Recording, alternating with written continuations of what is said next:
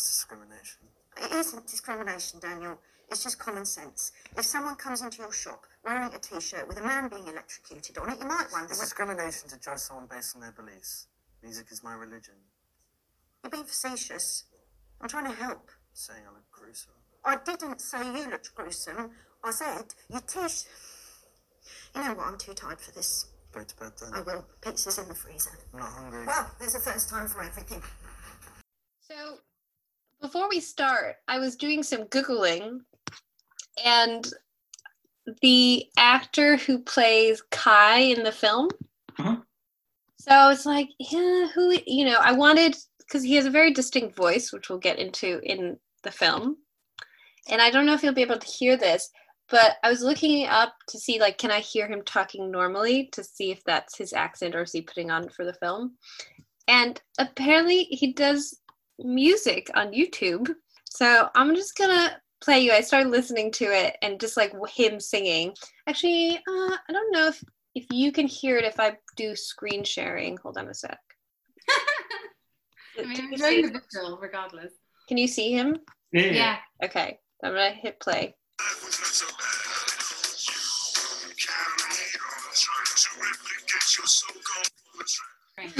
Did you hear him or no?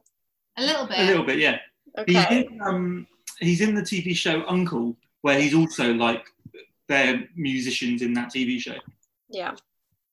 So that was interesting. I couldn't really gauge whether or not that's his actual voice. It sounds quite low, so I suppose it's probably similar-ish to... Yeah, he sings in Uncle as well, and again, obviously they're tuning it and what have you, but he's got like a deep voice in that also. Yeah. Are you looking up? He is the kid in Uncle.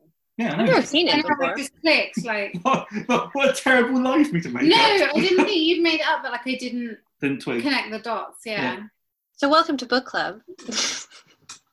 I just, some last minute research. I had that pondering in my mind.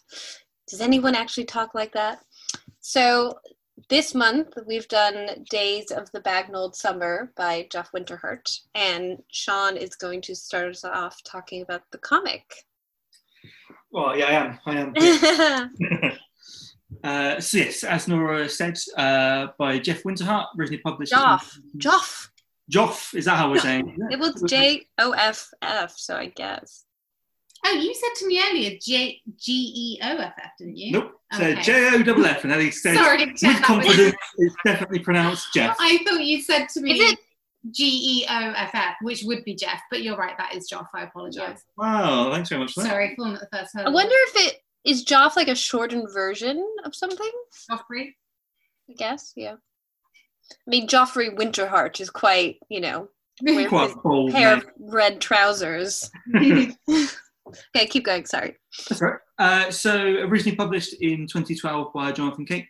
It was up for the Costa Book Award nominee for novel. Which was a big deal because it was one of the first comics ever to be nominated. I wouldn't say it was a novel. No, but that's what's interesting about it, the fact that it's been nominated for a book prize. Yeah. This is his debut graphic novel. His follow-up was Driving Short Distances. The official blurb describes it as a tale of single parenting and heavy metal. When someone looks back and writes a history of this summer, two people they'll almost certainly leave out are Sue and Daniel Bagnold. So begins Joff Winterhart's sublimely funny and perceptive graphic novel, Days of the Bagnold Summer. Sue, 52, works in the library. Daniel, 15, is still at school. This was a summer holiday Daniel was due to spend with his father and his father's pregnant new wife in Florida. When they cancelled his trip, Sue and Daniel faced 6 long weeks together. Joff Winterhart perfectly captures the ennui, the tension, the pathos, and yes, the affection of this mother-son relationship. Already well known for his animated films like Violet and Turquoise, here he shows himself to be a comics author of extraordinary talent.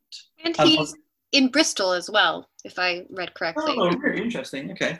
I wasn't familiar with his like animations or anything. Me neither. Yeah. No.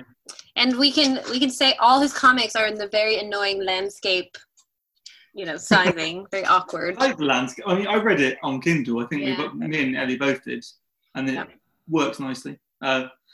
So going a bit I just further. meant as a retailer, I hated landscape books. Oh yeah, as a retailer, I hated anything that wasn't like a standard format. Anything I couldn't shelve properly. Yeah. The comic opens introducing us to Sue and Daniel as they're shopping for a pair of shoes for him to wear to Sue's cousin's wedding. The comic is broken down into 6-panel vignettes, which build up the picture of the 6 weeks they spend together. Subsequently, that is broken down into like sub-chapters, week 1. So, looking through it, week 1 opens with Daniel's father's new wife, Bernie, calls to cancel his Florida visit, using their new baby as an excuse. Sue reflects on her dad, an American GI, having left when she was young, and how her husband also left her for America. Daniel fantasizes about having a band called Skull Slayer, which is like the most teenage boy thing I've ever It's a heard. great name.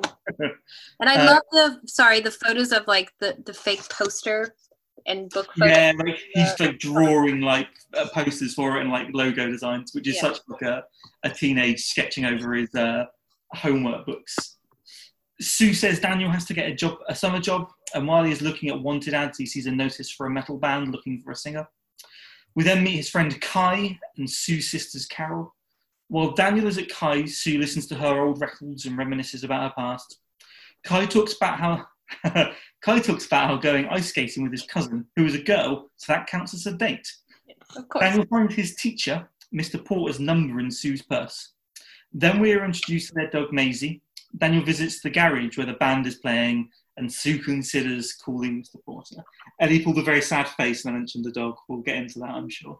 It's a very difficult chapter for me, I'm not going to lie. Yeah. Moving into the second week, they go shoe shopping once again and have the same argument over how Daniel just wants to wear trainers. They're sitting across from a goth girl and her dad as they have lunch. Once at home, Daniel overhears his mum crying behind a closed door. Daniel and Kai discuss the band while Sue and Kai's mum make small talk. Daniel and Sue go to dinner for her birthday where they see Mr. Porter out with another one of Daniel's classmates' mums. They then go to a book signing with Kai. Moving into week 3, while Daniel is with Kai, she finds a guitar in Daniel's room and thinks about when she tried to play. She mentions to Daniel her American father. She realises that she lucked out in keeping her ex-husband's last name rather than her father's, Sneed. While Daniel is in the tub, he comes up with an album cover for Skull Slayer. They discuss ridiculous baby names of his father's new baby. Kai and Daniel go drinking together. Sue has to help him when he comes home drunk. Week 4, Daniel ignores a mess that the dog has made and leaves it for his mum to clean up. Daniel is embarrassed by Kai being shirtless when they hang out. He's got like this really like concave like. I know. I remember kids having that. Yeah. It's like as a teenager. It's heartbreaking because Kai seems like way too confident, but it's a shame that Daniel doesn't feel he should be. Sue and Daniel argue about the shoes again, and she brings up the drinking. Kai makes Daniel visit the band, and he runs away in embarrassment. Yeah. It's revealed that they're a bunch of little kids. Week 5, Daniel is hiding in his room after his fight with Kai, and Sue worries about him. Sue and Daniel go for fish and chips and watch TV together. She constantly embarrasses Daniel when they're out. Sue thinks about her parents not wanting her being friends with the boy. They have a big fight, but then the dog gets sick, and they stare at him. Is it her in the book and him in the? I can't remember. I know they changed his name. Yeah.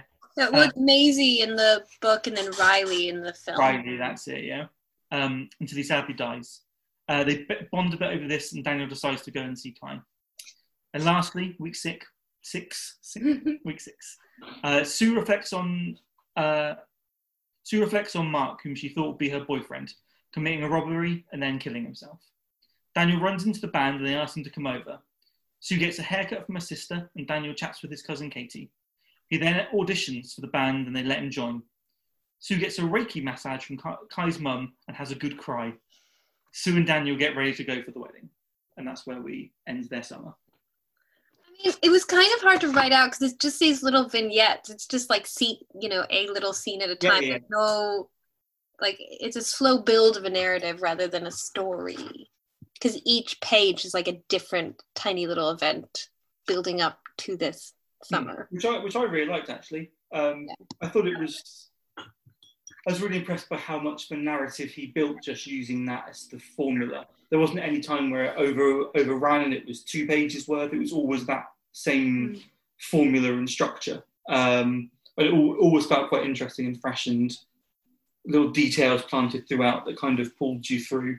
I think that kind of is like, as a kid, when you look back on like your summer holidays, that's kind of how you remember it. That. Like you do just remember like the key events. Yeah. Because like as an adult, unless you are a teacher or you work in education, you don't ever get those 6 weeks again. Mm-hmm. Yeah. Yeah, and you don't remember things that way. You just remember that tiny little moment versus, the transition between all those moments. Yeah. And it's kind of the way he does comics. I suppose it's, if you're in animation, how you do storyboarding, but also like a newspaper. It felt very much like a newspaper strip. Yeah. Yeah, it's the daily strip of what happens that day, like the big moment of that day or whatever they do. Even if it's just watching TV and eating fish and chips, it's that event. It's interesting because it's kind of a quarantine story almost, because they've been like forced to just spend this summer together where neither of them, that's what they were really expecting to do. So it's them kind of muddling along. A lot of time I guess being forced to spend time with family you perhaps hadn't expected to. Yeah, I mean, I found it like kind of melancholy but really sweet. Nothing like really happens. There are moments. I like sort of the idea of these little scuffles they have with each other, which I think everyone in this room, we have divorced parents and sort of have dealt with like this single parent situation. So, and the disappointments of which parent you get to be with or where you are during the summer, and how your family kind of shuffles you around, and you don't really have a choice in it. Kind of how depressing that can be, and you can see why he is that way. Yeah, no, totally. You can see, but that's what's really great about it, because it is these limited vignettes, and you don't get like heaps of dialogue or anything. But he builds lots of moments where you can see, like, even when they're arguing, you can see the kind of care and affection they have for each other, and you can see how they can rub each other the wrong way slightly because they've tried a bit too hard or not quite enough. I think because you get it from both sides. Like when you're a teenager, you never respect or empathize with what your parents going through. You're just like, oh, fuck's sake, mom. Like, and that is, but then to have it both together, sort of woven together, it gives you that kind of 360 experience of it that you probably didn't have as a kid. So like a lot of it, you're right, I was reading and kind of found relatable. But then when you see like poor sad Sue, you're like, oh, she's just trying her best.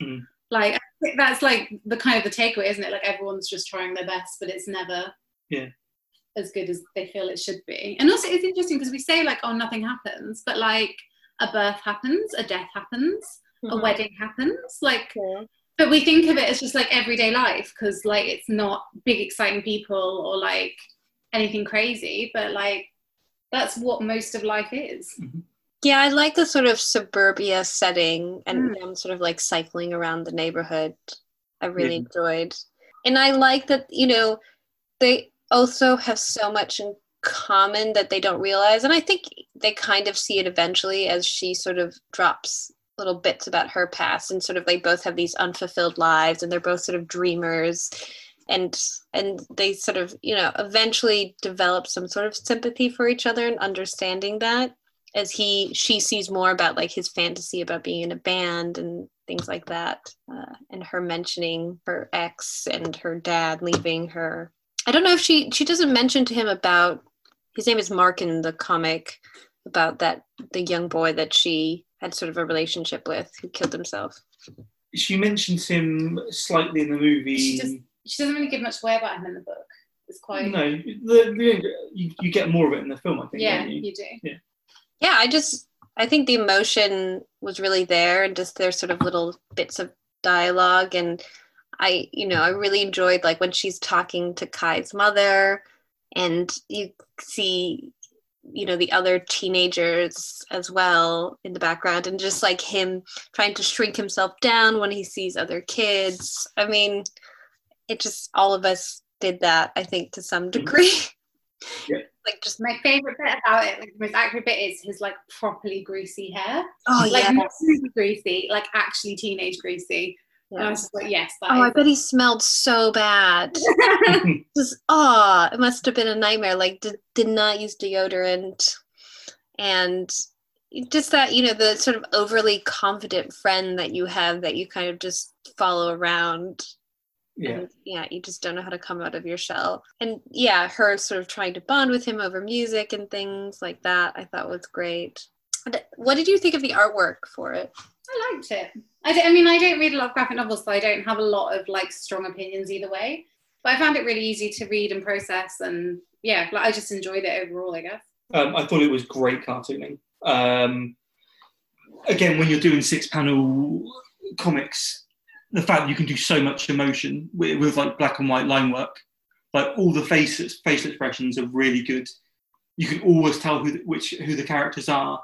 You can kind of tell how they're feeling, what they're thinking, which I think is why you can build such a good narrative with limited dialogue and like not really caption boxes or anything. A lot of it is just in the beats between what they're saying. The cartooning does so much heavy lifting. I like the cartooning a lot. Well, I like that it's like a bit wonky and a bit squiggly, and it kind of moves almost. The sort of lines are these like little really itty bitty stringy kind of lines. Yeah, very, very much so, very much so. Looks a little staticky. Yeah, no, that's the word. Which I liked a lot. And I think the art style plays into what you were saying about it feeling like a newspaper, like a daily or weekly newspaper. That feels like the exact kind of style. Even the black and white print of it is, yeah, exactly. Yeah, no, it kind of feels like someone reflecting on, like, you know, it's their diaries, like reflecting on those highlights of that one summer. Yeah. And it's just the sort of memories of certain conversations flashing through your mind. Yeah. It's kind of, it's what every slice of life webcomic wants to be. Yeah. Like they all want to be that level. And I feel like it came out just, I think, a bit too early for what is webcomics now, as well as like Instagram comics, but it would have, feel like would have worked really well on that format too. Yeah, definitely. Yeah. If someone was doing like a weekly post of that sort of thing, I think that would do amazing. I mean, who do you think this comic is for? I think everyone could read something and get something out of it. But in terms of actual target audience, I don't know. I think it's for him. Like it's based on his story, right? It's got to have some elements of autobiographical. I mean, maybe as far as being a teenage boy, I didn't read anything about him. I've completely made that up, but I just assumed because it felt really intimate and really personal. Yeah. But maybe, I don't know. I'll Google while you discuss. Yeah. It feels like the perfect. It's like the perfect gateway comic, I think, for someone who's been reading kind of like the genre stuff, and wants something like a bit more like novelistic, something a bit more like a prime time, maybe not drama, but like a BBC or Channel 4 like drama comedy thing, like a catastrophe or something. It feels like it's of that ilk. It feels like you could easily recommend it for anyone. Yeah. I think of a certain age. I think weirdly, a 15-year-old would need to be the right 15-year-old to get something. I don't think teenagers would naturally gravitate towards this. Yeah, I think the right ones would get a lot out of it. But yeah, it feels like late teens, early 20s. Yeah. No, I think you just need a bit of, because it's meant to sort of reflect on that period.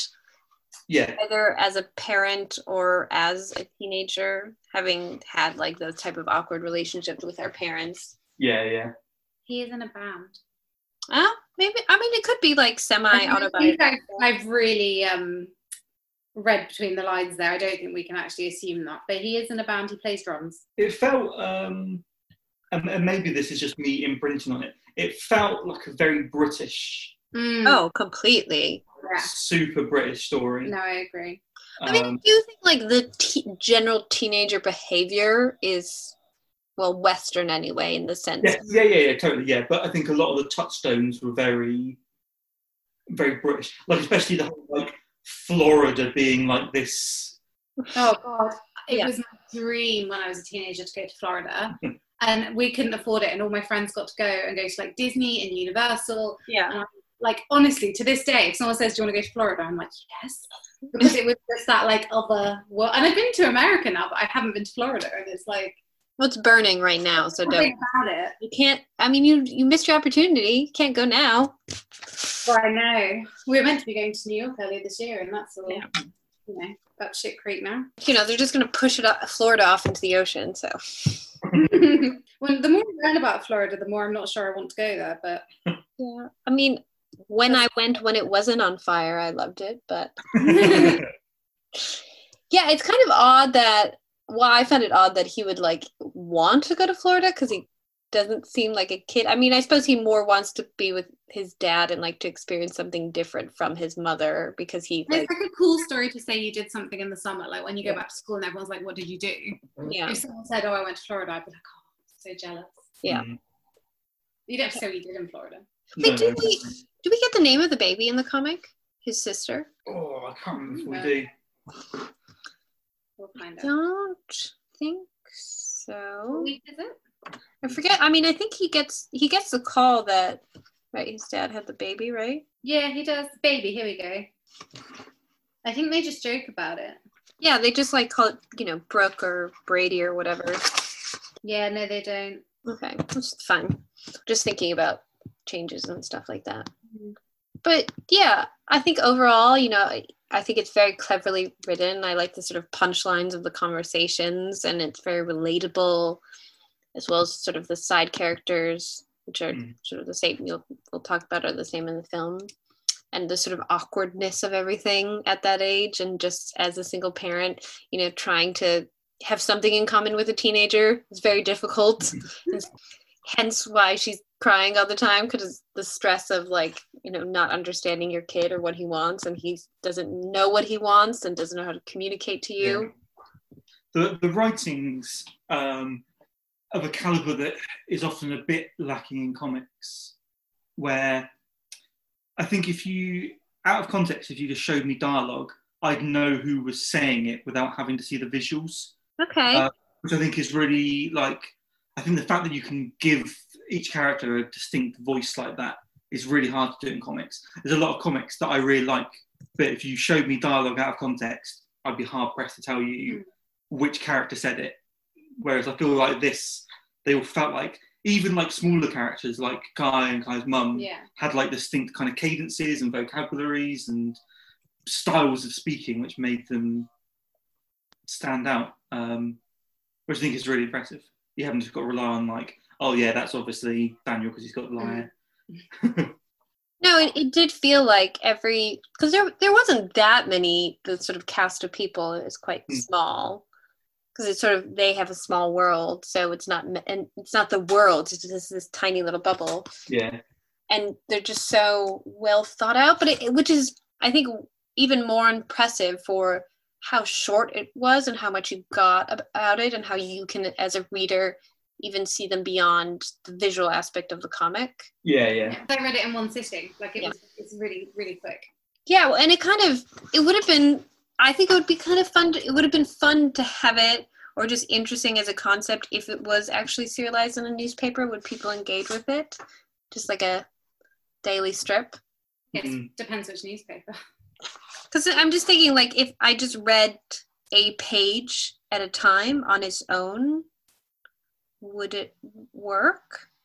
For me, it definitely would, because I think it might lose some people because they might think that they were these kind of one and done things, which they are. They are kind of standalone scenes. But like once you put two or three alongside each other, there really is like a pull through. Like you really are following these characters through their summer. Like you really are seeing kind of things change and grow and evolve. And like Eddie was saying, like it's just like normal life things that you don't really think about as like change or progress. But so much does happen that's like directly impacting their life over that summer. Like you said, like a death, a new baby. Yeah. Even just Sue having a big cry, like that could be a massive cathartic moment in her life. Yeah. But it just seems like part of her summer. Like, But she goes for a Reiki massage. That's a big deal. She's never done that before. Even like Kai and Daniel, they like having their like little fight and making up. Like their friendship has like changed and evolved over this summer. But it's like I can't remember the saying, but the saying's like what's happening when you're not looking, or so, it's something like that. I can't remember, but like but that really feels true to this. And as well, I mean, that's a great way to put it, because it's the little things that Sue and Daniel are doing for themselves that they don't realize are actually improving their lives and themselves, but it's the tiny little actions they're taking that are just going to make things better, because it starts out they're not in the greatest place, and then they end up, and it's just they've just grown that little bit more that hopefully will help with their relationship and just be a little bit happier. We can get one happier at the end. Yeah, I just wanted to get a puppy at the end. Oh, but then that would be like replacing. But maybe a new puppy, because it's like a new life. It's not the dog that the dad got them. It's a dog they chose for themselves. True. Maybe that's book 2. Yes. Adventures of the Puppy. Days of Puppy, fall or something. There's something in there somewhere, I'm sure. Yeah, exactly. So to the film. So it was directed. Well, wait, do you have anything else to say about the comic? Sorry. No, I think we can start discussing the two in contrast. So directed by Simon Burge, which is very well known from The Inbetweeners. Mm-hmm. This was his first feature film. He did a short film, sort of 10 minutes long. I didn't have a chance to watch it, called Ernestine and Kit. And then it was adapted by his wife, Lisa Owens. And she's a writer. She's went to university for writing and wrote a book called Not Working, which was published in 2016.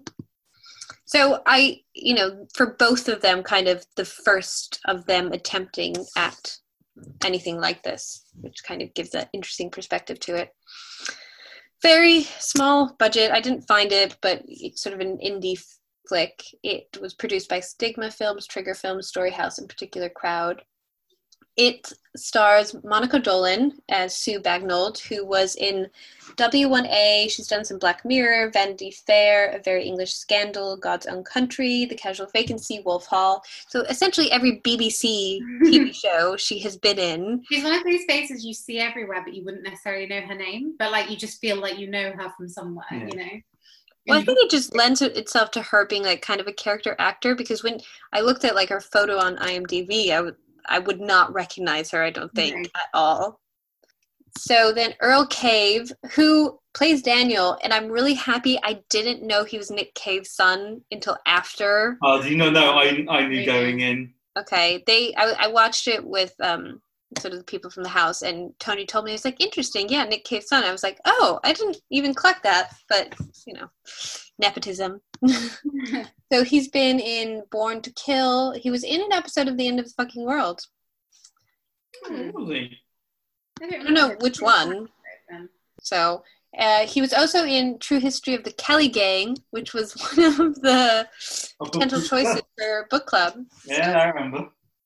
And he's in the upcoming Alex Rider TV show. Okay. So it'll be interesting. Very different vibe. Then Rob Brydon, the well-known comedian, really need to sell him, plays Douglas Porter. Elliot Speller Gillett, who plays Kai, who's been, the only acting credit he really had was Uncle when I looked it up. Then Tamsin Gregg, who plays Estrid, who everyone knows, who's brilliant. And Alice Lowe, who plays Carol, Sue's sister. So interestingly, I look it up, it was shot in Bromley, by the way. That was the sort of suburb. Originally, actually, he wanted to shoot it in the area he grew up in, but it's like off the M25, and apparently it's more expensive, so they went for Bromley. And the complete soundtrack is by Belle and Sebastian, if you didn't notice while watching it. A original composition for the film. So, interject as we go along. So, we open up at a shopping mall where they're trying to pick out a pair of shoes for the wedding of Sue's cousin Judith, who they mentioned saved him from choking on a Lego. They go to sort of a calf to eat, and I mentioned that because it runs throughout the film, is that Daniel's having a slice of cake and his mum, always wants a bite, but he's like, no frosting. I do not share the frosting, which in my mind is the worst bit. The cake bit is the best. You are mistaken. Yeah, No! Yeah, you're the only person who thinks that. You're the only person. All the frosting you want. So they debate about potential baby names for his dad's new kid and sort of make fun of cheesy American names. In the car, they talk about him going to Florida and sort of what he'll do. And then they get home and we meet Riley, which is the name of the dog in the film. So I just need to mention, and we can talk about it as we go along, but the shots of these scenes, and particularly that shot where you see the layers of the pink sort of main room and then the floral pattern and then to the outside of like the suburb, like you're looking through the door as they're walking through. I just was so beautiful and I was like gushing over that. I thought the cinematography was incredible. Yeah.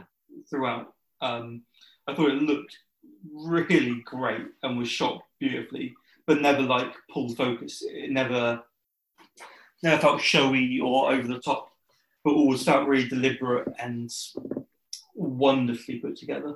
Just the set design in general as well. It was just perfect for what they were trying to portray, bringing to life this sort of British suburbia. Yeah.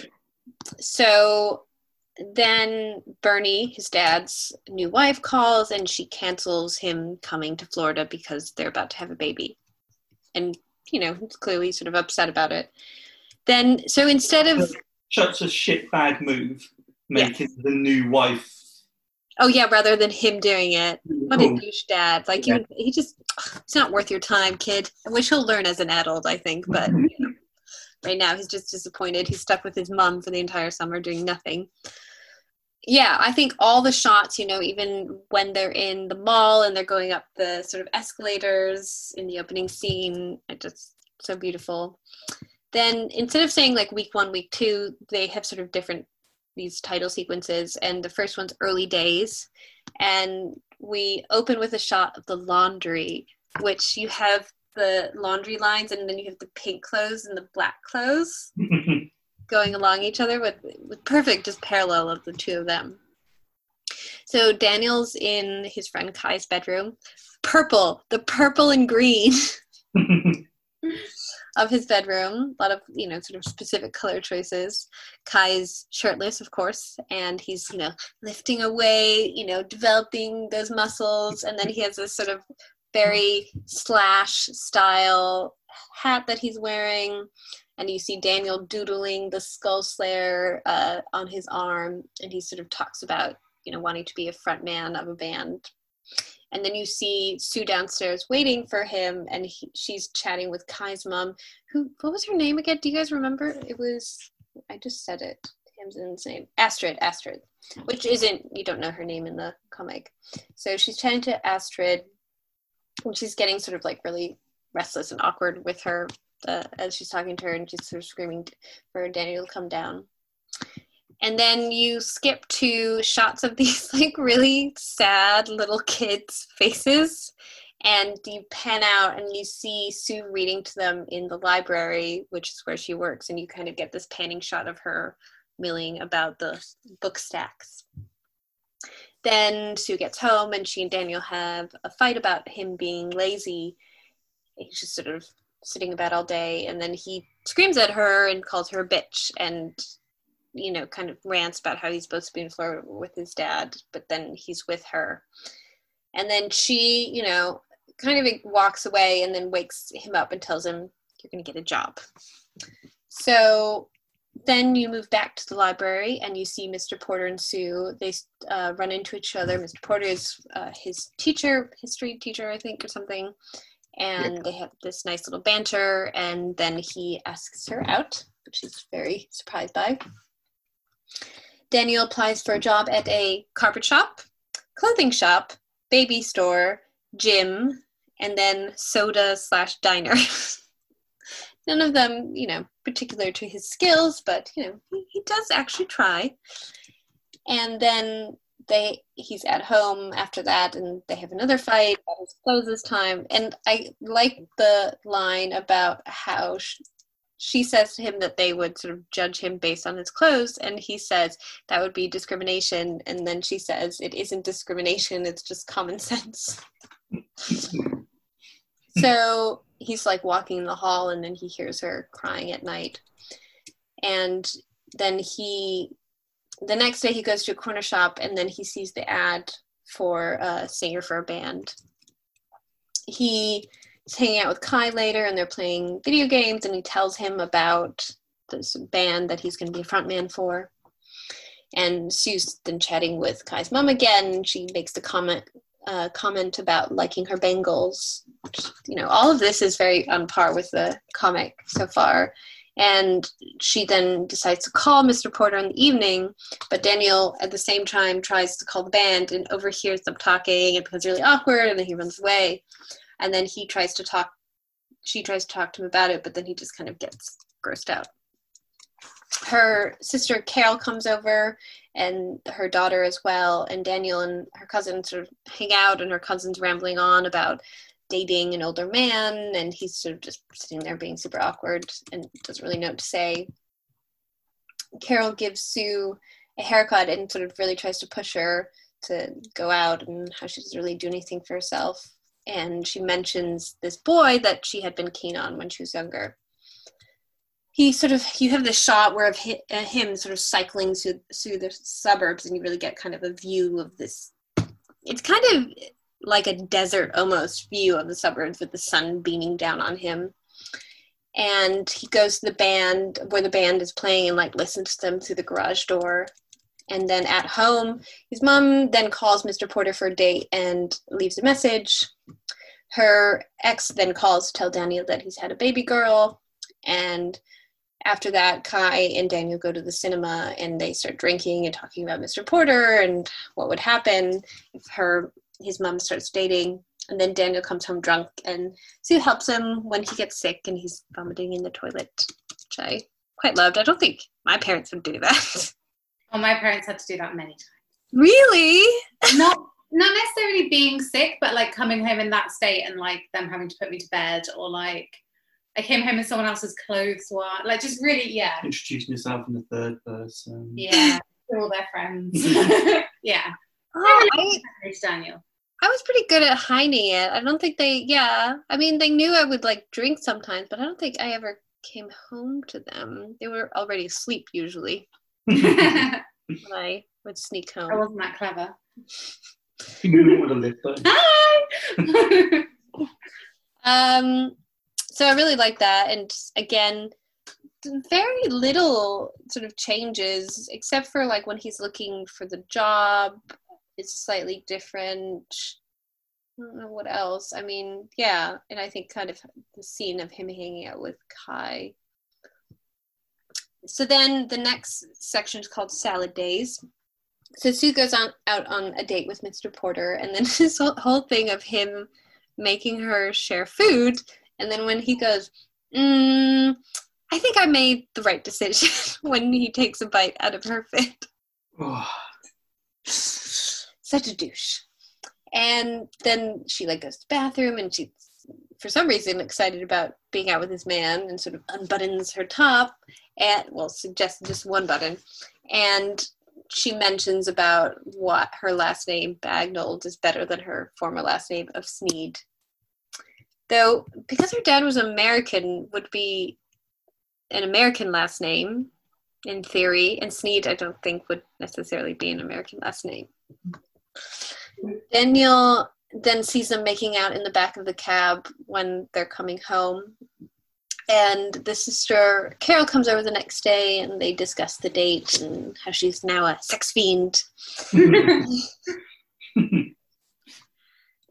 She goes up to the attic, and she's sort of going through all these photo albums, reflecting on her past, and finds a picture of the boy she had sort of dated when she was younger. And Daniel goes upstairs to say that the dog got sick in his shoe, and then gets mad at her because he notices all the photos that he thinks she was sort of hiding from him.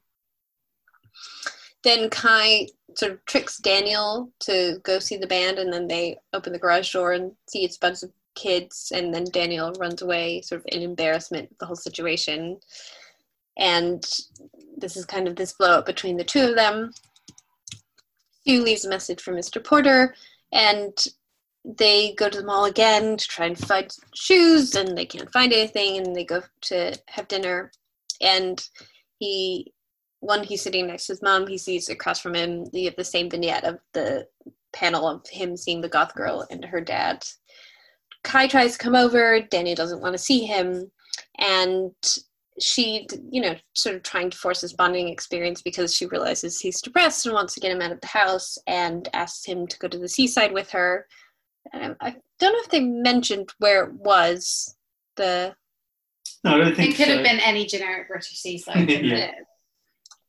And they walk along the boardwalk, they eat at this little cafe, go on the beach and skip stones, which I definitely remember doing. They go to a fudge making demonstration where, of course, Daniel gets picked to go up, where they make him wear a hairnet, and he is made fun of mercilessly. Can I just say, that man is like so unrealistically rude. Can you imagine it? Like, if I was watching, I feel like I would step in and be like, what the fuck are you doing? I know it was for comedic effect, but I was like, surely no one actually behaves like this. Like, it did go a bit far, I thought. No, I do agree. Yeah. I don't know. I get the point for like the cinematic effect, but I don't think anyone would just be rude. You could totally make fun of him, but like more subtly. You know what I mean? Like, you could just, like, there could have been like little sly digs rather than just overt horribleness. Yeah. Anyway. So then they drive back, and then Carol, her sister, comes over again, and they have sort of another chat about the kids. And I like where she's complaining about her daughter being out all the time, and then she complains about Daniel being depressed and at home, and they're like, let's swap. Then the dad sends a letter to announce that the baby sister's born, whose name is Miley Joe. The husband really makes it. Yeah. And Daniel takes a long bath, and she Googles teenagers taking long baths, which I feel like would be a dangerous road down Google. I would not recommend it. So then we're on to the next section called Dog Days. And we start off with Sue meeting in a cafe with Kai's mom, Astrid, to discuss Daniel and sort of the issues with him. And Astrid is sort of, well, you need to deal with your issues first. And she offers her a Reiki massage for 25% off, just to note. Then their dog Riley gets sick, and then they spend the night staying up with him and sort of bond and chat, and he passes away. And then he goes to the park and has a drink, and I think it's an energy drink, but I don't know, or is it an alcoholic drink? I couldn't really tell what the can was, to like psych himself up. I don't remember thinking it was booze. No, me neither. I think it probably was like a Monster or something. Yeah. Like a teenage boy energy drink, yeah. Yeah.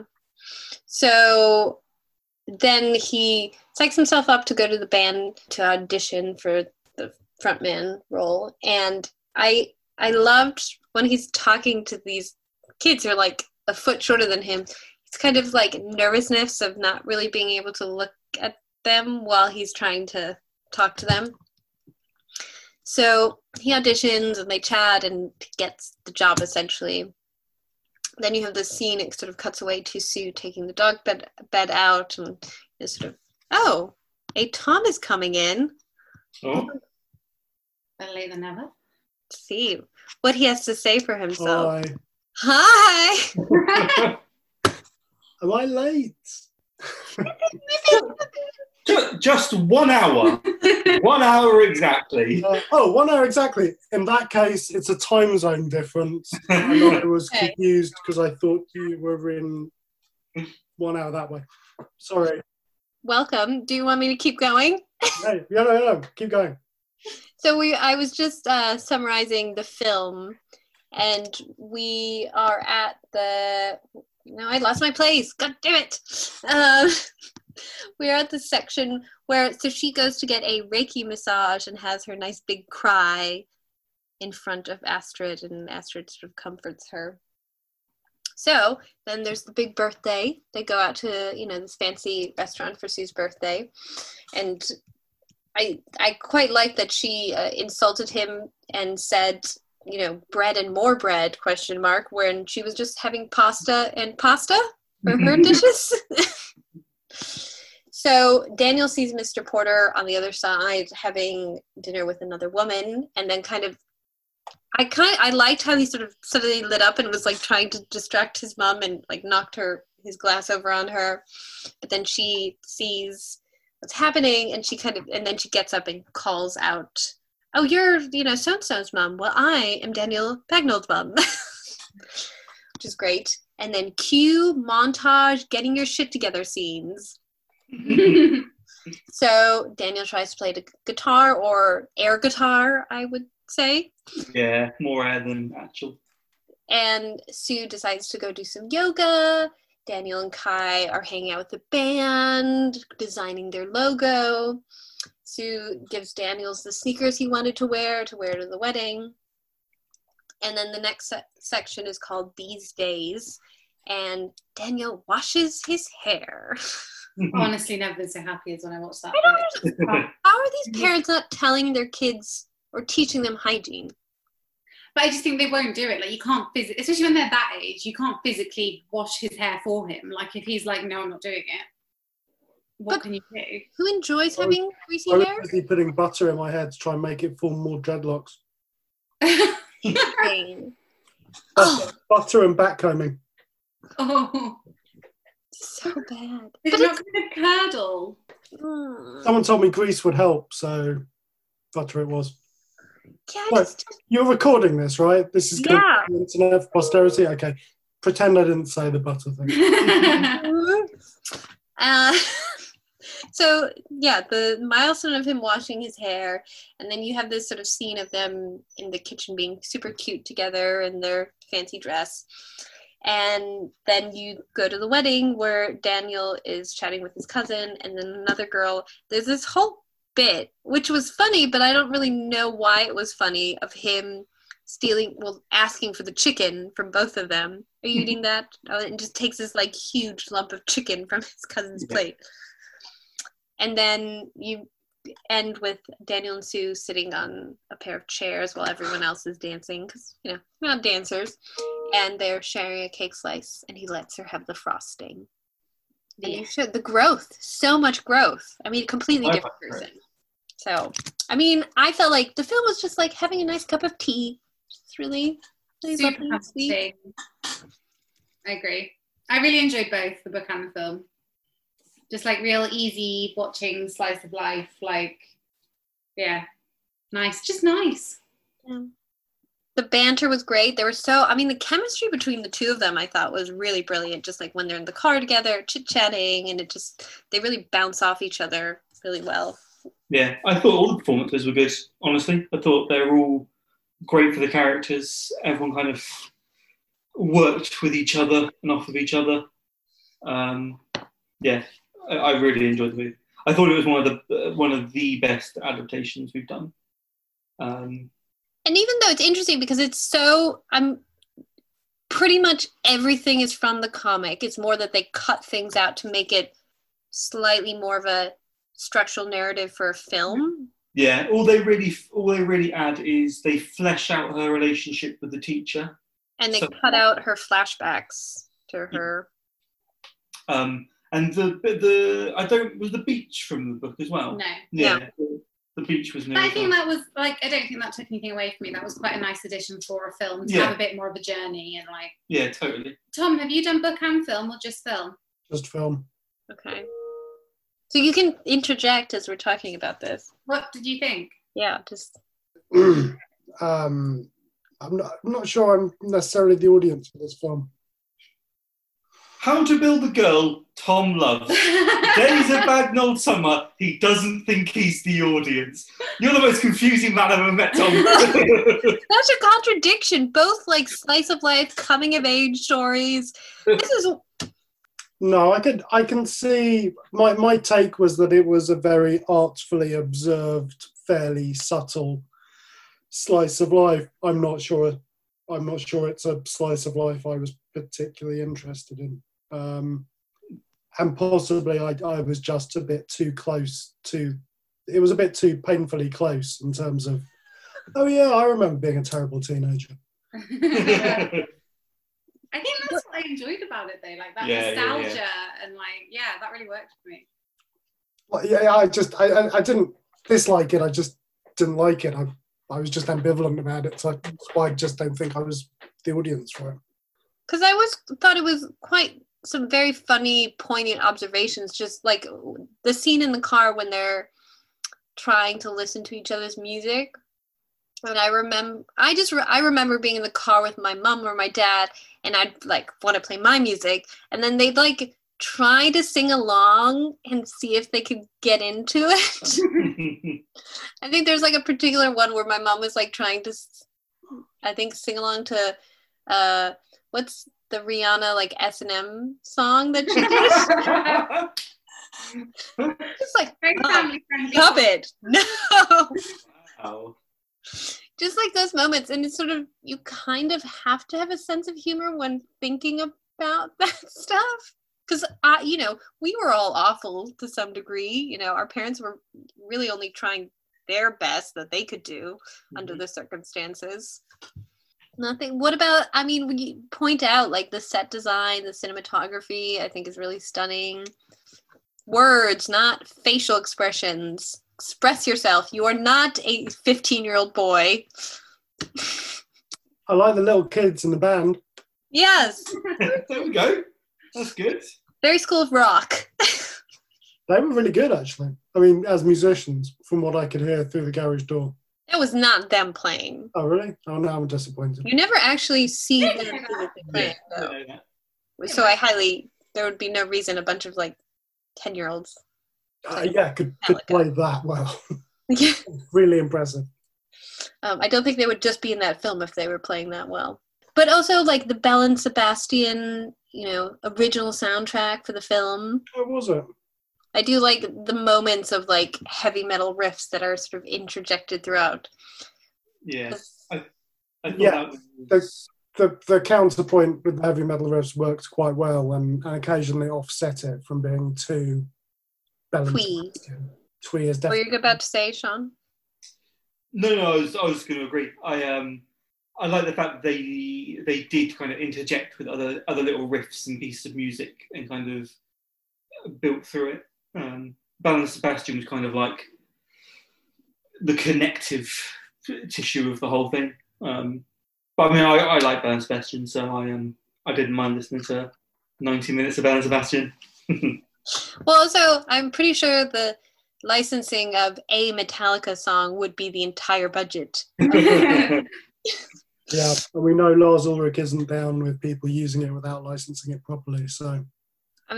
The fact that they actually had T-shirts that said Metallica on it was probably, pretty impressive in itself. Because there's like image use as well. Yeah, I don't know where that sits, actually. That might be fair use. Potentially. I'm not sure, to be honest. So, a lot of times you couldn't actually really see what was on his T-shirt necessarily. It was just like a heavy metal-esque looking band T-shirt. I did like his refusal to be defined in any way. About being a goth. I'm not a goth. When his cousin said something about him, but all the goths at my school smoke weed, and he's like, I'm not a goth. She said, what are you? And he's like, I don't know. Mm-hmm. Yeah. That was good. That wasn't in the comic. I thought that was sort of, I'm just me. I'm not. Yeah. And I love Tamsin Greig talking about her son. I think she calls him a Norse god or something. Doesn't I thought her... You can see where he gets his confidence from. Yes. You see him and you're like, how does that work? What I found really interesting about Kai as a character in both the graphic novel and the movie is he never says it and they don't really allude to it, but I can't help but think that Kai must have been so happy that Daniel didn't go to Florida. Yeah. Like Kai's whole summer essentially Yeah. is What else? doing stuff with Daniel. Like there's that scene when they had their fight and he comes round to call for Daniel, and his mum goes upstairs and he's like, Daniel, Kai's here to see you. Do you want to see him? And he's like, no, tell him I'm not here. Kai obviously hears that entire conversation. Yeah. He stood at the door, like heartbroken, and just goes, thanks, Mr. Bagnall, and leaves. And it's just like, bless him. What the fuck would he have done all summer if Daniel was in Florida? Hung out with Astrid. Can't wait. It would have been weightlifting, building those muscles. Yeah. His only other plan was a date with his cousin. Like, he needs Daniel. Though I do like in the comic, I love the bit about, and I don't think they did in the film where he says like, take your shirt off, we'll attract more girls that way. The girls. Yeah, that's one of the things in the comic. Yeah. And like even Daniel's like, you're like weird concave chest. I don't think anyone wants to look at that. But like Kai's like unrelenting love of himself and just how he looks. It's quite impressive. Fake it till he makes it. Sorry? He's gonna fake it till he makes it. Exactly. Yeah. And his voice, it was like so deep and so what it feels posh, or it sounds posh. Yeah. But I think that's kind of part of the joke as well. Like, he's like trying to be this cool kind of heavy rock alternative kid, but like he lives in an incredibly nice house with his middle class mum, who's like a Reiki healer. It feels so perfectly like middle class suburbia. Like they're like the only two heavy metal kids in town, and there's that juxtaposition of them cycling around this beautiful suburban landscape, decked out in all black. Yeah, you don't in the, oh no, you do get to see when he's in the diner ordering food, you see like a bunch of like the cool kids at a booth. It sort of pans past them. Yeah. And they kind of just blend into the background. Like, you know what? They're just really boring. You know, it's kind of, in the long run, I think he will benefit from not being like them, obviously. He doesn't seem bothered about not being popular. It doesn't seem like he's like bullied or like there's no implication that he's like scared of the other kids or like a timid. Yeah.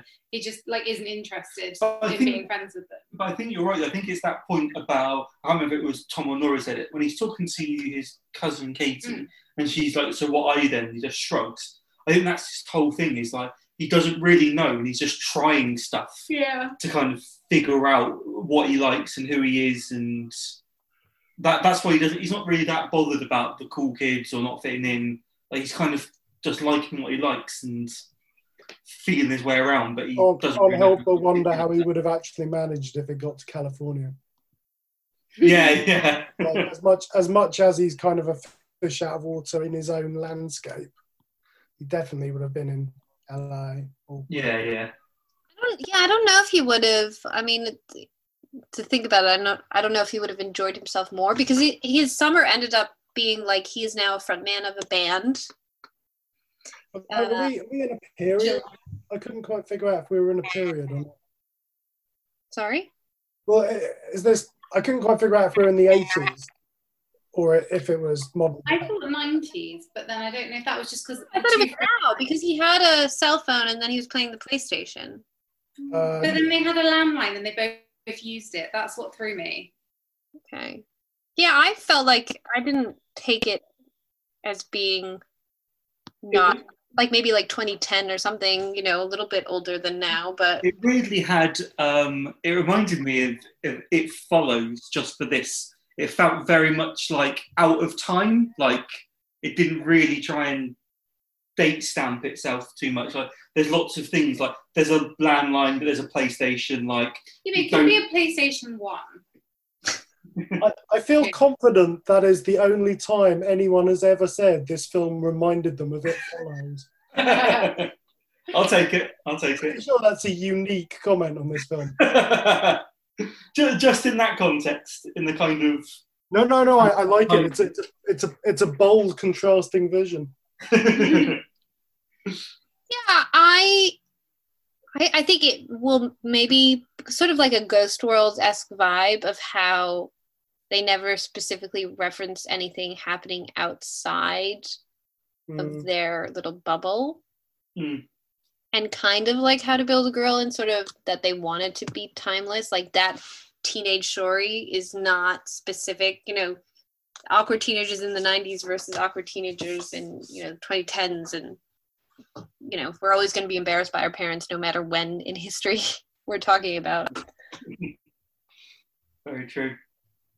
Yeah, and I mean in general, and I loved this sort of his in color vision of the story. Clearly he loved and felt akin to the writing and the relationship between them, because he didn't necessarily change that, but just what he saw the world look like, because the comic doesn't necessarily illustrate that. That's all him. I suppose the team who worked on the film created that, and I just thought that added such a brilliant extra element and sort of the layering of how he filmed scenes of what was going on. I did come away thinking that however the director and the lead actor had worked together, the transition of the character was very smooth. Mm-hmm. Like it didn't feel like there were sudden jumps and you were like, oh, the actor's gone from a scene where he's playing it here to where he's playing it here, in terms of this sort of gradual growth and maturity. And it sort of felt so good, I wondered if they'd shot it in sequence. But on whatever budget it had, I don't think they would have had a chance to. But that genuinely felt really well done to me. Yeah. Because it's all, we talked about in the comic as well, it's all about the tiny little things they do, the little gestures towards each other, about accommodating, offering her icing on the cake and things like. It's not about the big things that he's doing. And that's because people don't grow necessarily making these big gestures all the time, because that would be exhausting. Just making tiny changes in your behavior to be a better person. Yeah, I think when I got to the end of the film, I was like, oh, look, he's really changed, but and looking back, it's been happening all along, but I wasn't blindingly, it wasn't put in my face in the way often. Yeah. Yeah, you didn't feel spoon-fed with all the moments. No, you didn't feel like you've had 5 stages of growth and we've gone through 1, 2, 3, 4, 5, and you could make them very distinct. It was a real transition, which I think was very odd. I think that worked as well, because I think if you asked the character Daniel, he wouldn't think he had changed or grown. Like, he's kind of a bit oblivious to it as well. It's just kind of happened naturally for him and Sue over the course of their summer. And, that's more realistic, because when we were teenagers, we just didn't over one summer become a different person, no matter how much in our head we'd be like, when I start the next school year, I'm going to be cool suddenly or whatever. Yeah. That didn't happen to you? We didn't all butter ourselves to get dreadlocks, mate. Yeah. Maybe with you. Let me tell you, if you had our dreadlocks, life might have been very, very different. I do remember a girl with like super curly hair deciding that she wanted them to be dreadlocks. Yeah, it was not a great look. I think we all got one friend who decided they thought they should have dreadlocks, and they really shouldn't. I think she had to like shave her head, which actually ended up being a better look for her afterwards. It looked quite good. It was a good look. And just, they obviously had a very low budget for it, but it never felt cheap either. I don't think it needed to look expensive, because the whole point of it is it's kind of everyday nature. But I think it's what you said at the start, Nora. It's about the kind of the art direction they chose to go with it. Like, that artistic flair kind of elevated it. Like, it didn't just feel like a movie shot in like 2 locations with a handful of characters, because they had that kind of beautiful visual element to it. Well, and as well, like their set locations, there was the house, which, you had the composition of like that floral wallpaper and that very specific pink that they used. And I think he was able to use that space in a lot of different ways and a lot of different shots that were always interesting. So working within one very small location, but still making it seem bigger. Yeah. Which just shows a creative element. And then also you had Kai's room, which the very, the purple room. And then, there's like a few little cafe scenes and things like that. So, it's sort of being more creative with less. which I think in a lot of films you find sometimes, directors in their debuts, when they don't have the big budgets, are when they're the most interesting and creative in their work. Yeah. Limitations don't have to be a bad thing. Yeah. You just have to have more imagination to make it feel bigger and just tell a better story. And I think, for both of them, his partner who adapted it and then him directing it, to have such a fresh perspective, I suppose, because they don't come from the film world in a traditional sense. They never were. I want to work in TV movie in that way. You felt that it was more real and not having to stick to that particular like Hollywood narrative, which a lot of stories get bogged down by. Like, we have to have this structure, and that the book story gets kind of lost by that. So what about it though, Tom? Like, was it not a story for you specifically? You just didn't feel worked? It wasn't so much that I felt anything didn't work. I just wasn't all that interested. Okay. I mean, sorry, but just, the subject matter wasn't something I would have selected for myself. Okay. But, I'm not criticizing it. I don't think it was bad. I just don't think I'm the audience for it. Yeah. I mean, I just thought, what's her name again? The actress who played Sue was just such a star for me in her facial expressions. And I loved the fact that Monica Dolan, that she didn't, I thought they were teasing a makeover scene when Tamsin was taking her glasses off. And I was so glad that she was like, she looked at herself without the glasses and then was just like, just gonna be me. Similar to him in the sense that just me, Yeah. I'm not going to change to fill anyone's what makes them more comfortable or what they think. That relationship was always on the verge of being very painful, but it never quite became too cringing. Yeah. I mean, there was a lot to like about the performances and how it was handled, for sure.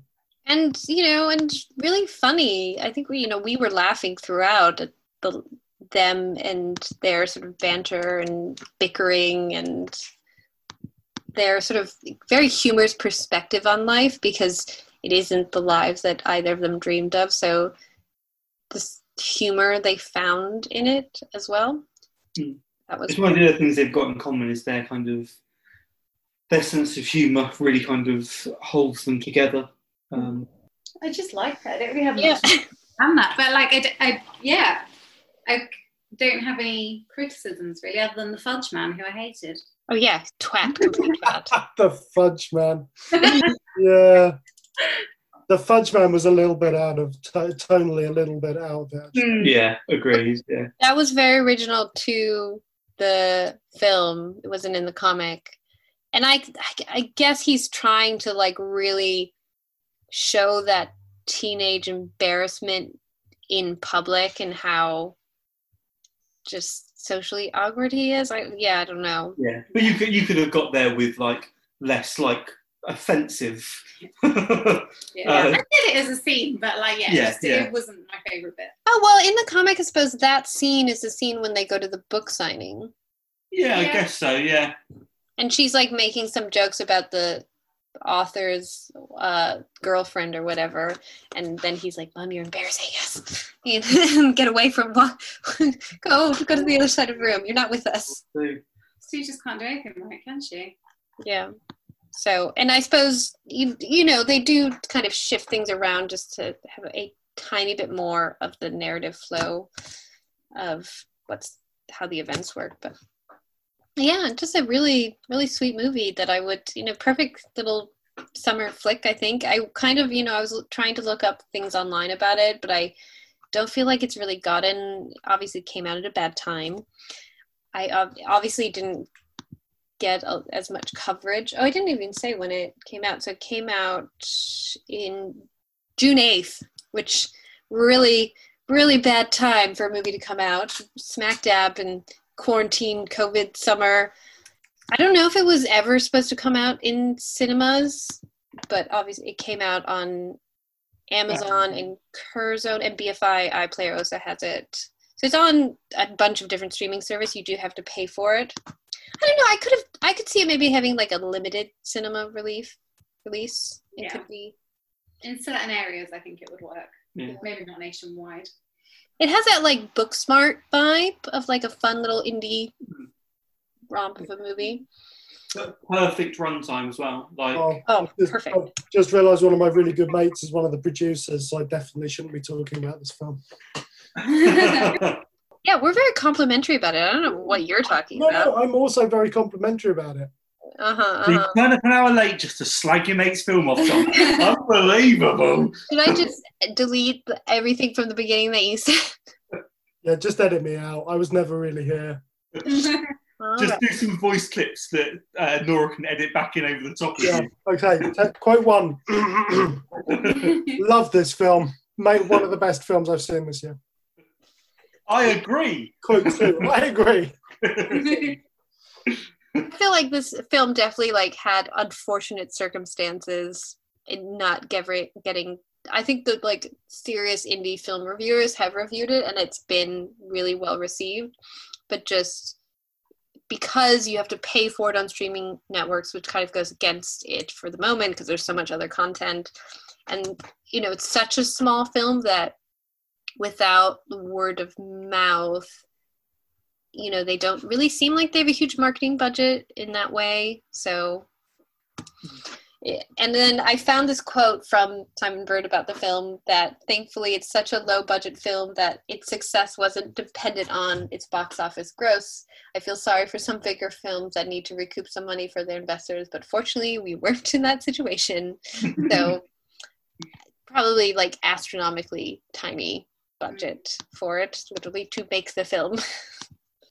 And yeah, and the fact that, you know, they did get Tamsin Greig and Rob Brydon to be in it, who I think are quite well-respected British names, and did a really good job. You know, him being the douchey teacher worked. Yep. Did you guys have a favorite cast member, actor? Oh, that is tough. So I think everyone was great. Mine's Sue. Yeah. She's so good. Like she's just that sort of like slightly beaten down, but she's still got a bit of a backbone. Like, yeah, she's perfect, I thought. Yeah, I think you could make a great case for all of them being a stand-up performances, which I think is a really Obviously, Riley. Can't even Oh, the dog. You're always for the pet. If there's a pet in the movie, it's your favorite. Yeah. Well, this didn't end well for me, did it? So Oh, that was so sad. The little stain on the carpet. yeah. Oh, that was, and just her having to take the bed out into the bin outside. Yeah. But she was moving on with her life. That was the last bit of her husband. You know, he had brought the dog into the house and kind of moving on. They'll get a new puppy. I bet they'll get a new puppy. Or cat. Maybe they'll become cat people. But it was interesting, a lot of that stuff it didn't do. Like, you kind of thought, okay, fine, now they get a new dog, so now you can, you know, life begins again, but they didn't do it. Yeah. He did yoga instead, just as beneficial. Yeah, I mean, his friend as well, which you missed us talking about the fact that you can look him up on YouTube and he does some very interesting music, the actor who played Kai. Oh, really? Yes. Elliot Spencer Gillott. Yes. Mhm. He's only been in one other real thing, so, but he was just such a mad character, which I thought was great. Mm. And even, you know, even the sister who wasn't, you know, she was there throughout the story, sort of kind of being the sounding board for Sue, but Even Katie, his cousin, I thought Yeah. was really good. Like the two scenes she was in, I thought she was great. yeah. And even though he is the son of a very famous celebrity and probably had everything, you know, available to him, we can. Oh, It was good. Yeah, he was good. He did a really good job. Who's the son of a famous celebrity? The guy who plays Daniel is Nick Cave's son. Oh, which Nick Cave? And Nick Cave of the Bad Seeds. Nick Oh, Cave. that Nick Cave. Yeah. What other Nick Cave is there? There were two. There's another Nick Cave. Anyway, Who? yeah, the big Nick Cave. Okay. Yeah. You didn't know that? I didn't know that when I was watching it, but I did not know that. he does look like him. Yeah, I think once you know it, you can really see in the face. Well, once you're told it, it's obvious. Yeah. Now I feel stupid. But yeah, he is a good actor. Sorry. He's not- I mean, Yeah, no, Yeah, no, there's only one Nick Cave. I'm getting confused with somebody else. Okay. There's the only one that matters. No, There are others. there's literally only one in the whole world. All the others have died in mysterious circumstances. I was actually thinking of Warren Ellis. There's a Warren Ellis composer and there's a Warren Ellis writer. Yeah. And the Warren Ellis composer is in Nick Cave and the Bad Seeds. Yeah, exactly. That's why I get confused. Yeah. I bet they're actually really the same person. He just has a double life. He wears a toupee or something when he's doing the other bit. Yeah, I thought he did a great job. His first kind of, I guess, well accoladed role. And Monica Dolan, I hope she does more, because just like her little nervous tics, like when she's talking to Astrid and she's like starting to stutter and getting really uncomfortable and then bursting out, I thought was so well done. And then when there wasn't there wasn't a moment where I suddenly felt I didn't believe in the character. Like, she was, regardless of what she was doing, it was all very real. Yeah. So are you saying it was good? I've been saying it was good from the get-go. I'm just saying it's not. Okay. I hope it has some life beyond, being released in one of the worst periods in history for cinema. Yeah. I think it deserves to, because I think Tom's right. Like, even if it's not necessarily a movie for you, there's nothing really to dislike about it. Like, it would be such a great Sunday afternoon with the family. Everyone gets something from it. Like you could watch it with your parents, you could watch it with your siblings, you could watch it with your friends. Like, it just works. Because there's nothing offensive. There's nothing like... It's funny because I think for a lot of films, if you said, look, there's nothing offensive, everything is perfectly fine, there's nothing... That's not a compliment necessarily. Usually it isn't, but actually in this case, it sort of should be taken in a more positive note. But I think this has real problems marketing-wise. I'm not really sure how you get an audience to it, because I'm not really sure how you hook them. How would you market it? Who do you think it's for? I don't know. I honestly don't know. Because it's not for... it doesn't feel like it's for a younger audience. No, I think it's like you have to be like 20 plus, maybe mid 20s to... Yeah, I don't know. Yeah, and then I sort of think a lot of people don't necessarily want to watch something that is essentially so close to home that it might feel like they're watching we sort of live in an era where people really want escapist entertainment, and this is definitely not escapist entertainment. I don't know how to pitch this. It would be a very tough thing to pitch, if you ask me, but no. It was a good movie. Isn't that all that matters? No. But so many movies, the problem is so many movies wouldn't have gotten made if it was because of the pitch. Because there's certainly films I've seen that I was like, I have no idea how you would tell someone in 30 seconds what this is about and get, some big Hollywood bigwig to make it. I'm very intrigued about how this got made. Because it's Simon Bird. No offense to Simon Bird, I'm not really sure that has much impact on its commercial appeal. But he has enough of a connection to the industry that if he could wrangle, maybe a few million. He had Belle and Sebastian attached to do this album for it. I don't know if it was before or after, and that has aspects that might boost that. I could totally see that somebody who works in the creative community and has relationships would be able to leverage them in order to get other creative people involved, potentially as a favour or at a lower price point than usual. But nevertheless, it's a movie. There's a lot of money been spent making it. Yeah, I was even looking through the cast and crew, and it's very tiny, tight ship. It looked like they were doing it on.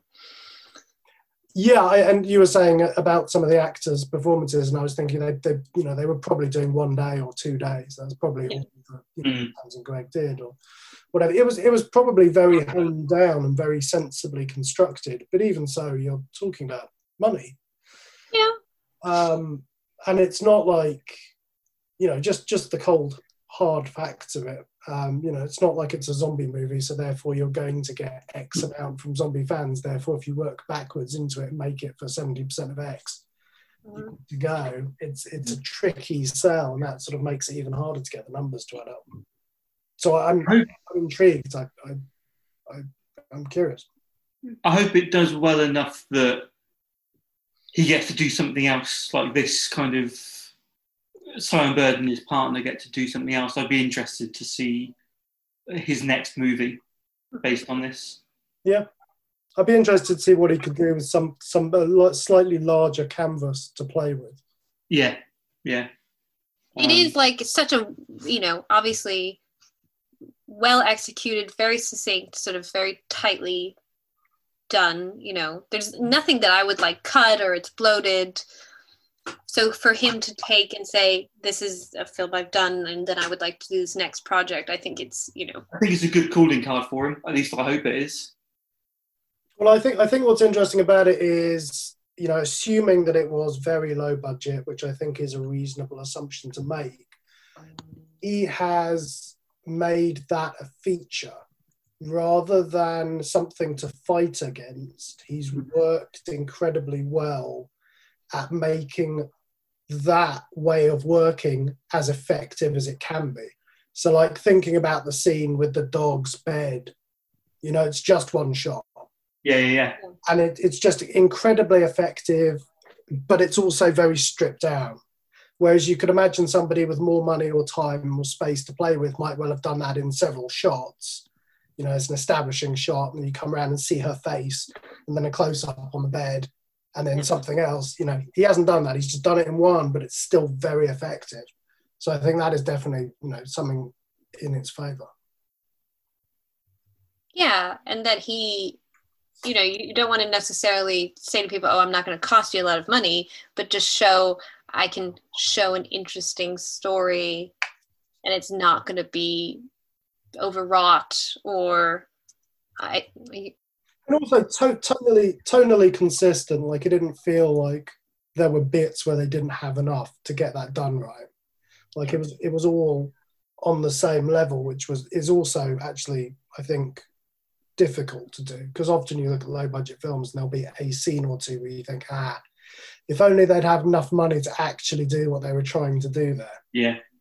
Well, we were talking about something where it's like, this showed that they didn't have, in The Old Guard where they were doing the flashbacks to the medieval scenes where I was like, they didn't totally have enough money to really do that well. Yeah. It's all about our focus, CG, let's put some lights in and we don't need to show the detail. But also, which is why it's probably good that, so in the comic you have like a bunch of flashback scenes to her childhood and, kind of showing his father and things like that. And they've sort of cut that out. There's sort of mentions of it, but just knowing that there's a way to kind of portray that history, but not overstretching yourself to the point that it really pulls the viewer out of the story, because it's like, this is jarring because it doesn't, as you say, it's not consistent with the vision of the film. Mm-hmm. Yeah. Well, you can give us then, unless anyone has any other comments, but beyond, it's just really nice. It's really enjoyable. You should watch it, listeners. Any other tidbits you'd like to mention that you really... So Tom, you can, because you only saw the film, you can give us your rose and thorn then of the film. I really feel like I haven't added anything to this podcast. I've turned up late with very little to say. Well, you gave a different perspective. It's fair that you didn't engage in the story. I think it was useful because the three of us all just agreed on most of the points where you've at least come with. Yeah, it's harder to discuss when we're all just like, yeah, that's great. But again, it's not that I thought any of it was bad. Maybe my tastes at this point in my life are just more, epic sci-fi rather than, I'm reading Dune in preparation for whenever we do that podcast, talk about it till the cows come home. But, I don't know, there was nothing about it that grabbed me. Rose and Thorn, I love the kids' band. They were fun. Yeah. And they just had attitude, I just liked them. The way it kind of, they seemed bigger than he did. The way the shot was, he seemed so small and awkward, and then these kids were like... That whole thing with taking a vote about whether he's in or not, and the band name, and he's like, should I stay? And they're like, yeah, you're in the band now, you have to vote. And then they all vote yes. It's all so well observed, but in that sort of very subtle way that maybe I just need things to be less subtle when it comes to humour. It's entirely possible. There was no Sorry, there weren't any like laser shooter guns in it. Yeah, and there was no canned laughter, so I didn't know when I should be finding it funny. Like that. Thorns, actually, I know people liked the seaside scene. It felt like a cliche of the genre a little bit. I mean, my only argument would be to it, of what I know of British living, little day trips to the coast and like seaside weekend jaunts seem to be the holidaying of Brits. Yep, it's totally fair. Yeah. I mean, yeah, one of my flatmates said that his parents would go to like, this coastal town every summer for like a week. And that was our holiday. Yeah. Me and my mum used to. And it felt like it was Sue's the only way she could give him something of Florida was like taking him to the beach. Do you know what I mean? Like, it was like her bargain basement version of his holiday, but it was all she could do. Would you like to go then, Sean? Your Rose and Thorn? Yeah, okay. My thorn for the movie is very obvious. It was the Fudge Man. That's mine. It was the only scene where I felt like I was watching a movie, if that makes sense. Everything else felt more natural. My Rose is... Question though, different actor, same dialogue. Would you have had the same problem? Or maybe it's that. It's the performance just was a bit jarring. Yeah. It felt like a comedy performance rather than a Fudge Man who was rude. Yeah. There's a sentence you never thought you'd say. My Rose is the birthday scene when they're at the restaurant together. Mm-hmm. That whole scene up until her giving Rob Brydon a telling off, I really liked.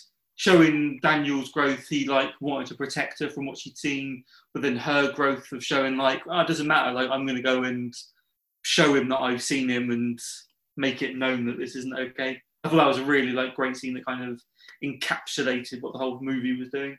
Ellie? I'm trying to think. My thorn is also the Fudge Man, but I feel like Sean really stepped on my toes there. Obviously, the death of the beloved dog. I think my Rose was almost like what they left out. So like how you were saying, like they didn't get a puppy because it was the obvious thing to do. Like even when they're at the wedding and they don't dance because they don't, like it would have been really easy to have like them get up and do like a little cheesy, like awkward dance together, and that's the healing of their relationship. But they didn't because they don't. That's not them. So I think maybe kind of the absence of things just really worked for me. Yeah, I mean, I think the thorn as well, like the Fudge Man, unfortunately, is like the one bit that was like a little bit like, I don't know about this. Yeah, I'd be really hard pressed to find anything. I liked the nothingness of it in the sense that it's not like a traditional beginning, middle, end of a sort of film in that way, but all the just little moments, and I was just blown away by the set design and the cinematography and how they portrayed the scenes. Even if it was budgetary concern of like just that single shot through the open doors of her binning the dog bed, and then you see the stain on the side, and how creative that was. Or even like when she's eating the kitchen and like the way they angle the shot so you can see her eating alone and then him eating in the living room by himself, like hunched over watching TV. I'd like to mention that. I loved that scene. Yeah, getting so much out of like one shot says so much about the characters. Yeah, that was great. Yeah, and we all remember those moments of like you just don't want to eat with your parents, like, and like I just want to be in front of the TV, eat my food, doesn't even matter what's on, just don't want to have to be at that dinner table. And I thought, it just really captures such a moment in most people's lives that you can really reflect on and have a bit of, a sense of humor about it, really. So for me, I loved it. I was happy that this pushed me to watch it, though I feel like I would have eventually, I hope. A really good one. Thank you, guys. I mean, there's nothing really to critique or for me anyway, beyond just everyone should watch it. And now you guys get a break for a week. 2 weeks until the next one. Yeah, don't you have a little seaside trip? We are actually going to the seaside. I don't know if it's the seaside. Maybe. We'll find out when we get there. Please send me a photo at a fudge shop. I mean, you have to, I'm sure there'll be a fudge shop wherever you're going. There won't be a fudge shop where I'm going. Where are you going? Greece. Oh, way to one up us. Like, come on, Tom, make us all feel lame. Sorry. There's no fudge shop. It's not one-upping. Yeah. Well, that sounds really exciting. You finish there for the next book club. You'll be there for the next book club. Are you going to be able to chat in? I don't know until I've been able to see what the Wi-Fi's like. Okay, well, yeah, let us know. Don't be sad if you won't, obviously, as you've done like extra homework on the next one. Now I feel like I have to read both books. Yes. Sorry, did Sean and I not make that clear? Wait, there's more than one book? Yeah. No, me and Tom both read his Ian reads other book though. Oh, okay. So annoying. But I think both of us were less enchanted by it. So yeah, very much so. Like I did quite enjoy it, but much less so. Although I still haven't watched the movie. I've sort of. It's on Netflix, so. Yeah, I read some reviews and they've. No, that's your mistake. You don't read the reviews before. Come on. Right. I definitely, like, for the specific of this group, I try and not avoid any reviews until I've watched it, and then I'll read what other people have said. Same here, yeah. Not quite right. That's what I should have done. Yes. You know, you need to have your own opinion. Thank you. I'll do my best to have one. Well, you had one for this, so, you know. So, yes, so... One that was very welcome. It was appreciated. So, yeah, so there's a break, and then you are both welcome to join. Sean and I are doing the Devil book. The Devil? I know. The Tom Holland, Robert Pattinson film. The Tom Holland, Robert Pattinson? The Devil All the Time. The Devil All the Time. Sounds like it would be long. No. Not that long. No. Yeah.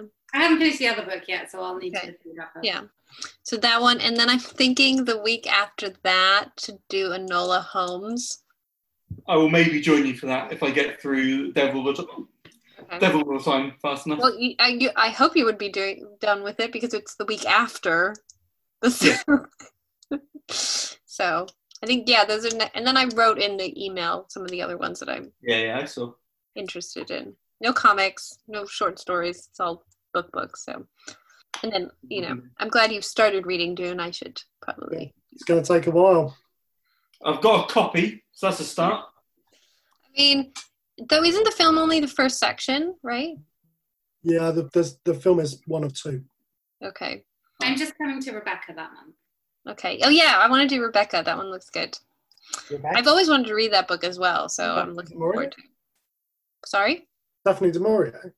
Yeah, they're doing a new Rebecca with Armie Hammer. Why? Because it's out of copyright property. I think. I know, but it's just one of those properties. I'm like, how many films of this do we need? 2. There's only 2. This would be the second Rebecca film, I think. Right? Are there more than? It's too many for Tom's liking. I mean, it feels Little like something Women. that the BBC used to do an adaptation of like every other year. that's like Jane. That's like Pride and There's probably like BBC versions of it as well. I'm looking this up. I don't think there's more than these. There's like the 1940 version. Wow, Okay, there's been a few TV miniseries. So there's been. This is a big budget one as well. Yeah. Yeah, this looks like it was supposed to be in cinemas. You know what? I've just realised Lily James is in it. I take it all back. I'll watch it very happily. Probably an amazing movie. So there were 2 TV miniseries and 1 TV movie, and then only 2 films. So only 2 feature films. I've never actually. I don't think I've seen the original. So Road to Mandalay. It's like a classic 1940s version, I think. yeah, well, it's Alfred Hitchcock. So Yeah. Oh, yeah. There you go. Oh, Ben Wheatley's directing it. Yeah, that's the other thing. Oh. God, now I'm really conflicted. It seems like such a, I don't know, maybe they bribed him. He's desperate for the money, or it doesn't really seem like he'd voluntarily do this. Well, unless he really plays up the Mrs. Danvers supernatural horror potential aspect of it. It doesn't look very supernatural from the trailer, but Well, I think it'll be a very interesting discussion. yes. So that would be, is that October or November? I forget. October 21st, the film is meant to come out. We could do that. That could be our like official October one. But We're deciding that now. is it supposed to be coming out theatrical? Because it's unlikely to. No, it's Netflix is releasing it. I think it sounds like it looks like it would have been theatrical. I didn't look at who the producers were for it. Yeah, I would assume It's working title. Yeah. So it probably was meant, and they like were able to get the early Netflix quarantine budget and get in there. Now there's just like a queue of films like, Netflix, please put us up. Give us money. Oh no, Netflix is listed as one of the producers on Rebecca. I don't know where in that they fall, but so maybe they did, get in there. So yeah, but sometimes when they acquire rights, they insist on it being called Netflix. Retroactively become producers. Yeah. Yes. Well, it'll be. I mean, thankfully, I don't think we've had. There's no situations yet. I think maybe it'll be different in Christmas, where it's stuff that is cinema properly releases that we have to figure out what we want to do. But I don't know. They keep bumping. I mean, they just bumped Wonder Woman back. Yeah. Because we'll have to be careful. Like, we have to see if Dune actually comes out. Maybe we can do it for January if it comes out too late in December. Yeah, January 2022, maybe I might be finished. Well, you're not doing the entire cycle, are you? Book one. No, Jesus, no. There's more than that one big book? Yeah. Book one. What? Yeah. What? I've never seen more than that book. No, how many books are there? I don't know, 6, 7? What? Yeah, it's quite a few. Who's mad enough to want to read that many? 8. Oh my god, I just looked up all the... no, thank you. Ellie only wants to do it if we're going to do all of them. Is that right? Yeah. I've already said I'm not coming to that one. I have zero interest. Dune as a series is actually quite interesting because each book is a very different kind of story. Yeah. I remember, says someone who's trying to remember what they were like 20 years ago. But that was what I remembered about them the first time round. Oh, and then there were the ones written after by not Frank Herbert. Yep. There's like a dozen post his death books. But basically, we need to concern ourselves with book one. Fear is the mind killer. Yeah. But Ellie has already committed us to reading The Witches, watching the original film, and watching the new one. Okay. Ooh. I stand by that. Yeah. That's very By good. the original film, you mean the Angelica Houston one? Yeah. Interesting. Because there's the new one coming out with Octavia Spencer, and Kenya Barris wrote the screenplay for it. Okay, we can. Thank you guys. Sorry, go to bed. I'll see you in 2 weeks, if not before. Yeah, both of you guys have a great holiday. Tom, let me know if you have internet. Who knows? Yeah, I mean, maybe. We'll see. Okay.